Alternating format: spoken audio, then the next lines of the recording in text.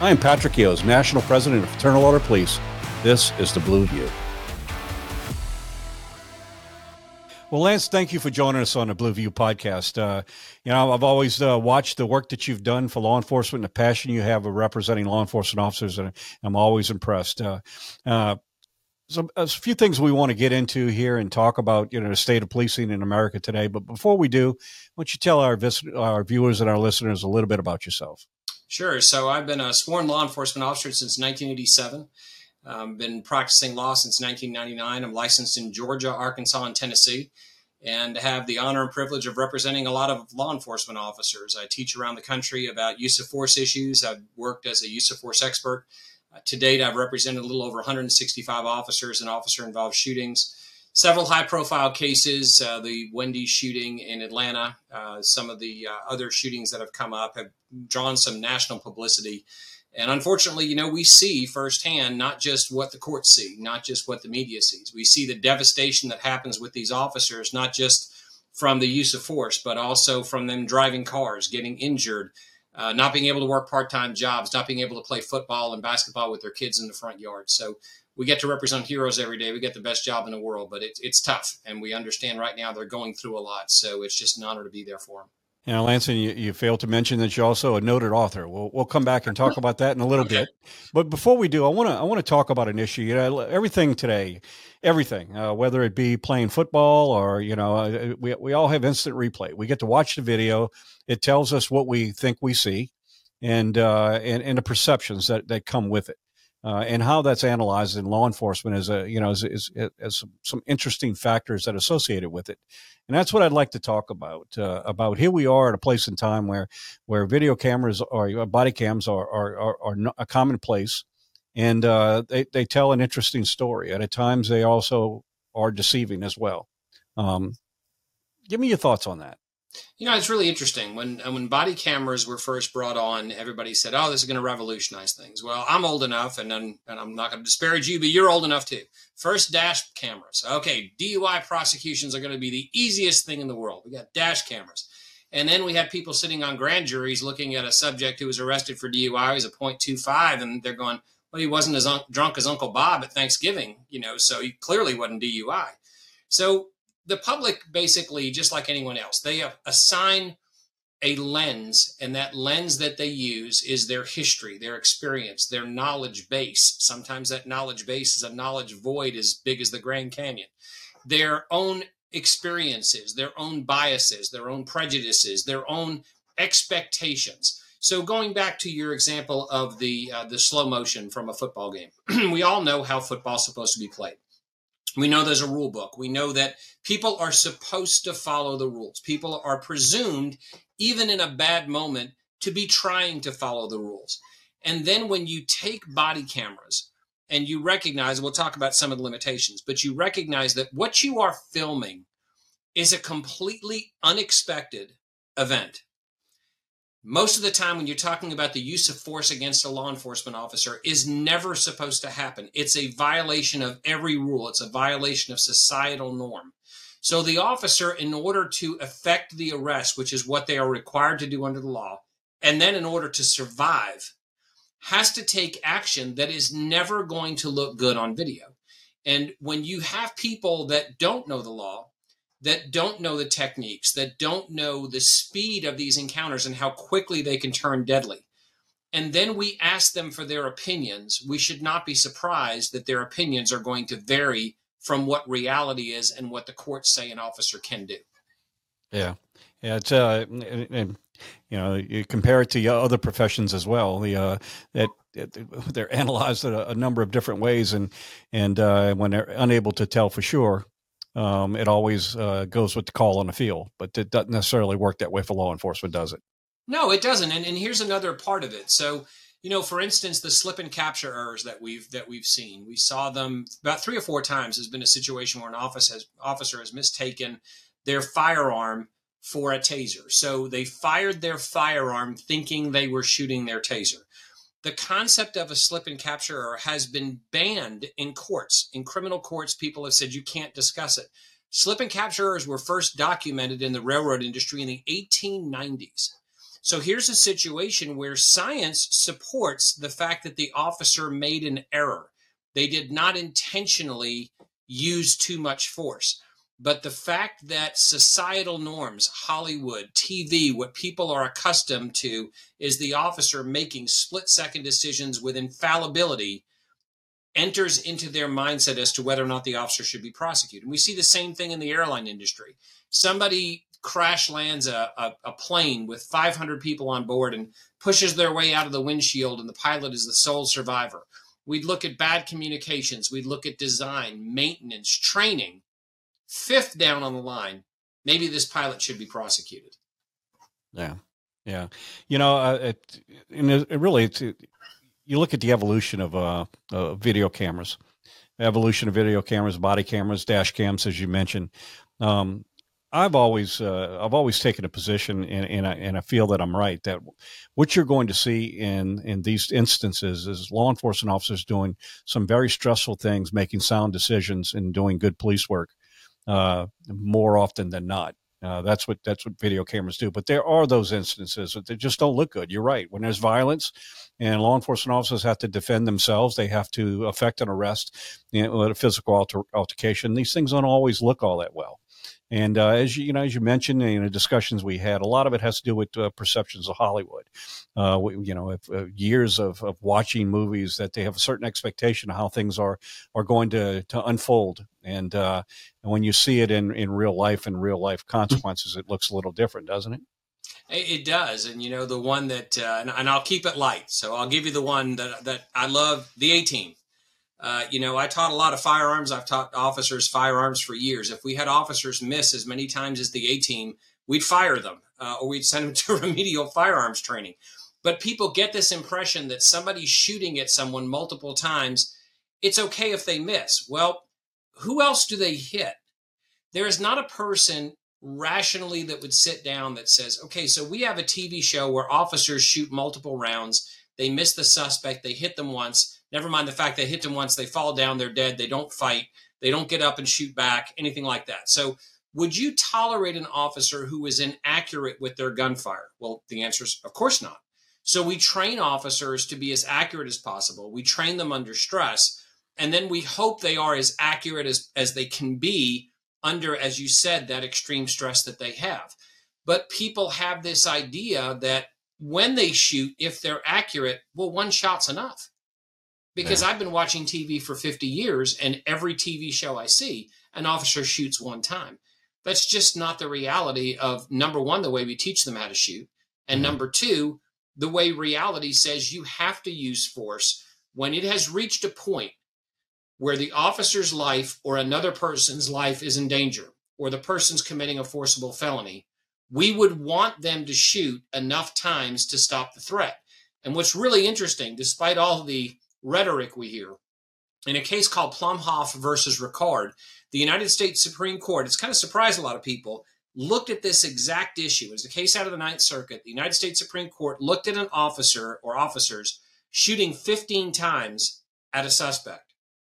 And the Supreme Court, who never stopped a car, never went to firearms training, never had to make a decision whether to draw a gun or not, and said if an officer is authorized to shoot, they are trained and authorized to shoot within the confines of the Fourth Amendment until the threat has ended. So the United States Supreme Court has said the number of rounds don't matter as to whether or not the use of force was reasonable. Yet, what will we hear tonight, Pat? Well, this officer fired a barrage of bullets at this subject, and then they'll label the use of force improper based on it. Yeah. When you look at use of force, there's a misconception that has gone from the president on down that somehow we should give warning shots or we should shoot people to wound. And I think there's a misperception here. We don't shoot to kill. We shoot to neutralize a threat, to stop a threat. And so you make an excellent point. So Lance, how do we educate the public? I mean, why we look at video evidence? And there's this misconception. How do we educate the public on what they're really seeing there? Because there is a lot of dynamics to a one-dimensional view of a body camera that it's not really best position to start with, correct? Yeah, you're right. And one of the ways that we do it is something that, if you'll forgive me, if I had a hat, I would tip it to you right now. You've been very good at sitting down with people on the other side of the aisle. And we've gotten to a point, and I would say just generally in this country, where if you disagree with people, you have to hate them. If you hate people who disagree with you, you're an idiot. You're never going to learn anything. You're never going to see the other side of an issue. So one of the things we have to do is take opportunities to educate people. And as an example, what happens when we put people who are completely untrained, the advocate, the politician, the rogue DA, what happens when we put them through a shooting simulator? They shoot everybody. They shoot people asking them for directions. And they start realizing, maybe there's something to this, and maybe we can train people to do it better. You're screaming about training people to do it better. You don't even know what the training is. Then we take body cameras, and getting back to your original point. When people say, well, I know what the officer saw because I saw their body camera, right away, you know that's false. And I've had people argue about this. And let's look at this completely logically from one perspective, without getting into frame rates and analysis of what the video has and capture and predictive video and all the other science of video, not spin, science. The body cameras sit about 16 to 18 inches below your eye. That's number one. They're not going to see what the officer saw. Number two is body cameras see differently in low light and no light than the human eye. Number three, body cameras are purchased based on their ability to capture a wider field of vision. That means they use a lens that has a distortion to get as much vision as possible. So if it's on the person's chest, they're widening that lens by bending it so it will capture as much vision as possible. But it still does not have the better than 180-degree vision of the human eye. So we know that the body camera will never pick up what the officer sees, even when it's pointed in the direction. And we also know that an officer who's properly trained, if they're using, for example, a shoulder weapon, the body camera is not going to be pointed in the direction the officer is looking, because the officer is going to have the gun to their chest and it's going to be pointing at an angle. So we start out with a premise, not spin, not lawyering. We start out with a premise that the body camera is not going to tell you what the officer saw. And we also have to accept, even the naysayers have to accept, that the law is based on what the officer, number one, saw, and number two, reasonably believed. So when we use the body camera as the sole judge of the officer, we are going in a bad direction to start with.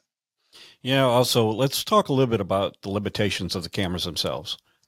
Just by the simple technology of trying to record an incident or images at a speed that is much greater than what we could see with our human eye, and because of that, there are a lot of images, a lot of information that is not necessarily there. Productive imaging helps fill in the blanks between those. Right. So unpack that a little bit. Yeah, so just a couple of things. Now we talked about the distortion of the lens. So a couple of things about that. Everybody here listening to this has probably reserved a bed and breakfast or an Airbnb or a hotel room, or gone to buy a house, and you go to look at it and you're like, the living room looks a lot smaller than it was on the pictures. Well, that's because they used a wide angle lens. Every body camera uses a wide angle lens. Because of the physics of the lens, the edges of the lens will not be as clear as the center area of the lens. So that's two things. Then we look at what the camera itself, the science of the camera, the technology is able to record, which is expanding exponentially every year. It is incredible what these cameras can show. But the camera, in order to maximize space on the hard drive, is not going to document everything it sees in two ways. Number one, there's going to be a frame rate that is set. Some of that has to do with the capability of the technology, what it can capture. And number two has to do with what it can store. The frame rate, no matter how fast it gets, will not be as fast as, number one, the human eye, the human brain, and number two, will not pick up everything that the human eye sees. So the camera, the last limitation, very briefly I'll talk about, and then I'll talk about the difference in frame rates. The camera also, because of the iris in the camera, has to focus on one light source and adapt to one light source at a time. So we've all had the impression, I'm going to assume most people listening to this podcast are law enforcement. We've all had the situation where we walk up to a building and we open a door and it's very bright inside and we can't see, or it's bright outside, we open the door and it's dark inside, and for a period of time we can't see. The camera takes far longer to adapt to that change in light source than we do. And if you're standing outside in the bright sun, that camera may never be able to look into that darkness where your eye can. You throw on top of that the prolific nature of cameras. We have these magical devices that nobody can live without now. We have handheld cell phones that have incredible cameras on them. We have handheld videos that people may have up on their businesses, where they have surveillance videos, where they're very small, they may be very big, but they're also bounded by the amount of data they can store. You can have an incredibly powerful camera that has all sorts of acuity, the ability to see far, the ability to zero in and focus. But if the DVR you have is designed to maximize the amount of time it will save, the amount of hours it will record, then the software in that DVR is going to choose to pick up motion that it decides is important. And that means it's going to distort what you're seeing. And it's also going to be a different frame rate from the cell phone, from the body camera. So right away, we know when we see different views, you're probably not going to be able to sync them perfectly. And again, it's not going to be what the officer saw. Yeah. So let's talk about the realities of a use of force and a public and a media's perception of how that is equated into how we do policing today. Probably one of the biggest misconceptions I see is how little effort it takes to knock someone on the ground, how hard it is to get back up, and how much people can fight after they're injured. And if you take those three things for a second, there's a video out right now that people can see, and it's a woman who's attacked, I believe it's in Florida, in a gym. I think it's at an apartment complex. A guy comes in, you look at him and you look at her and you're watching the video and say, well, this is going to be over quick. She fights him off for several minutes. She fights him off by keeping her balance. She fights him off of her by moving her body and getting away from him. If you look at the Hollywood version of that, he hits her once, knocks her down on the ground, and she stays there. It's the same issue with an officer trying to arrest a suspect. I have a case right now where an officer is trying to arrest somebody who is 1 inch shorter than him and outweighs him by 30 pounds. The officer's male, the subject is female. When we look at those dynamics in a ring, let's take that out of the law enforcement realm and put those folks in a boxing ring. Someone's 1 inch shorter but weighs 30 pounds. The Vegas odds would change a great deal on that. So people can take a lot more punishment, especially if they don't want to submit, if they want to keep fighting and injure the officer, than people think on TV. Why did you hit them 9 times with a closed fist? Well, because they were still trying to pull my gun out of the holster. And then the other disconnect that we have is law enforcement use of force. Writ large, 50,000 foot view is based on 2 things. Number one, the ability to communicate with people. The person that you say, sir, you're under arrest, don't fight, you're going to go to jail, you'll be able to bond home, you'll be home by morning. They turn around and they submit. So you have to be able to communicate with people. The second, when people don't comply, is pain compliance. In one form or another, you're putting somebody in an arm bar to put them down to the ground. You're exerting a pain point so somebody will stop fighting, stop resisting.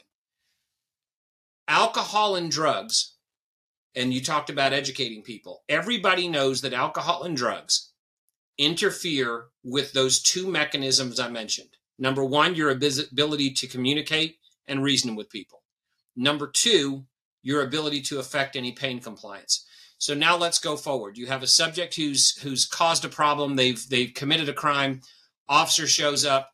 The person is high as a kite. They're drunk. They're on a cocktail of illegal drugs that the officer couldn't probably even spell if they tried to, and some new drugs they didn't even know they were on. They try to communicate with them, and the person rushes at them. no communication, no opportunity for de-escalation. The person attacks the officer tries to use a pain compliance technique, and it doesn't work. That's where you hear these stories of somebody having superhuman strength. The pain compliance efforts that you see in a karate match, in a boxing match, on TV, don't work with people who are high and people who are on drugs. So the officer winds up having to use far more force a lot of times than they want to either affect the arrest or protect themselves. Yeah, big difference between perception and what reality is in all of these issues. Let's talk a little bit about the Blue Line Institute, Blue Line Lawyer Institute, and what's its purpose and function, and just give us a little background.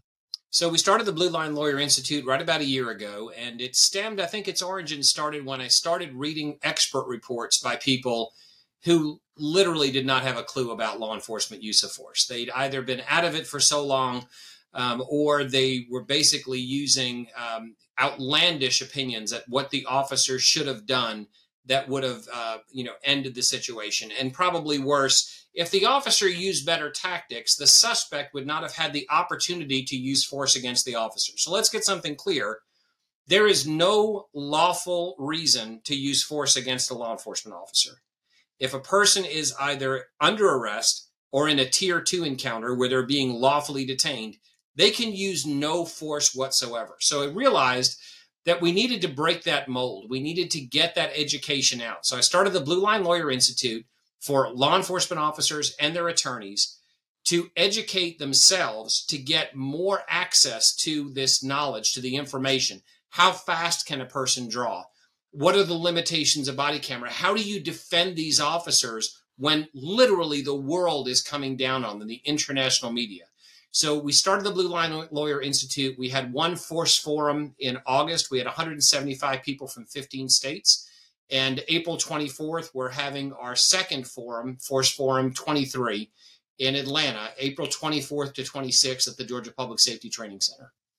Great. That's some great information. Lance, you're also a noted author on issues, on books having to do with representing police and use of force. Talk a little bit about some of the books that you, because you have several. Yeah, I appreciate that. I'm more of a lawyer with a writing habit, but I do love to write. It's kind of my zen. So I've written several books. I've written 11, 7 of them are in print right now. And When Cops Kill was probably the first book that came on the market that really was my effort to explain to not only law enforcement officers, but their families and the community and reporters what happens when an officer gets into a shooting, what happens when the smoke clears. Then we have also Blue News, which is about the intersection of law enforcement and the media. It's basically designed to teach people how to educate, how to get their message out in a world where it seems like everybody's fighting them. I have another book called Firefighters in the Hot Seat, which deals with OPS, internal affairs investigations, and law enforcement. All the profits from those books go to law enforcement charities. And then I have my first novel out, Hunting of Men, at huntingofmen.com, and all the books are available at lancelorussobooks.com or Blue Line Lawyer. And all the profits from the nonfiction books go to law enforcement charities and firefighter charities. So to date, we've been able to donate a little over $40,000 to those groups. Well, that's awesome, and I appreciate your support of law enforcement, your passion for our profession as well, and bringing the truth forward. Lance, if someone wants to know more about how could they contact you if they want to talk about a case, or they want to know more about the forum or even the institute. That'd be great. So they can go on bluelinelawyer.com. They can also go on our website, which is LoRussoLawFirm.com. And LoRusso Law Firm, LORUSSO, LoRussoLawFirm.com. There's links to the forum there. They can also go on Facebook and find Blue Line Lawyer Institute. And there's plenty of ways to register. We have openings, and this year we're very honored that the Public Safety Training Center asked to get the honor to host. So we have speakers coming from all around the United States. We have the person who was in charge of law enforcement operations at Ferguson talking about what it was like to be the center of media attention. We have Dr. Lewinsky from Force Science speaking again. And we're also adding a PIO track for public information officers to understand how they work with our agencies, with our officers, with their attorneys to get the information out, so we don't look at what I call in blue news the information vacuum, where people are going to fill it in, because, as I say, if you don't tell your story, someone else will tell it for you. No doubt. Yep, absolutely, and get in front of it. Lance, thank you for joining us on a podcast. I appreciate your passion in representing law enforcement. I appreciate the watching you in the news coverage on some high profile cases, giving a voice of reason in the law enforcement perspective of in reality of some of the evidence and perceptions that are out there. So I appreciate you coming on and spending some time with us. To our viewers, thank you for tuning in to the Blue View podcast, where we talk about the issues that are so vitally important to men and women who suit up and show up every single day and go out and protect their communities. Thank you. Be sure to subscribe on Apple Podcasts, Spotify, or anywhere else you get your podcasts. To get the latest from the National FOP, make sure to follow us on Twitter and Facebook at GLFOP and on Instagram at FOP National. Thanks again. We'll see you next time.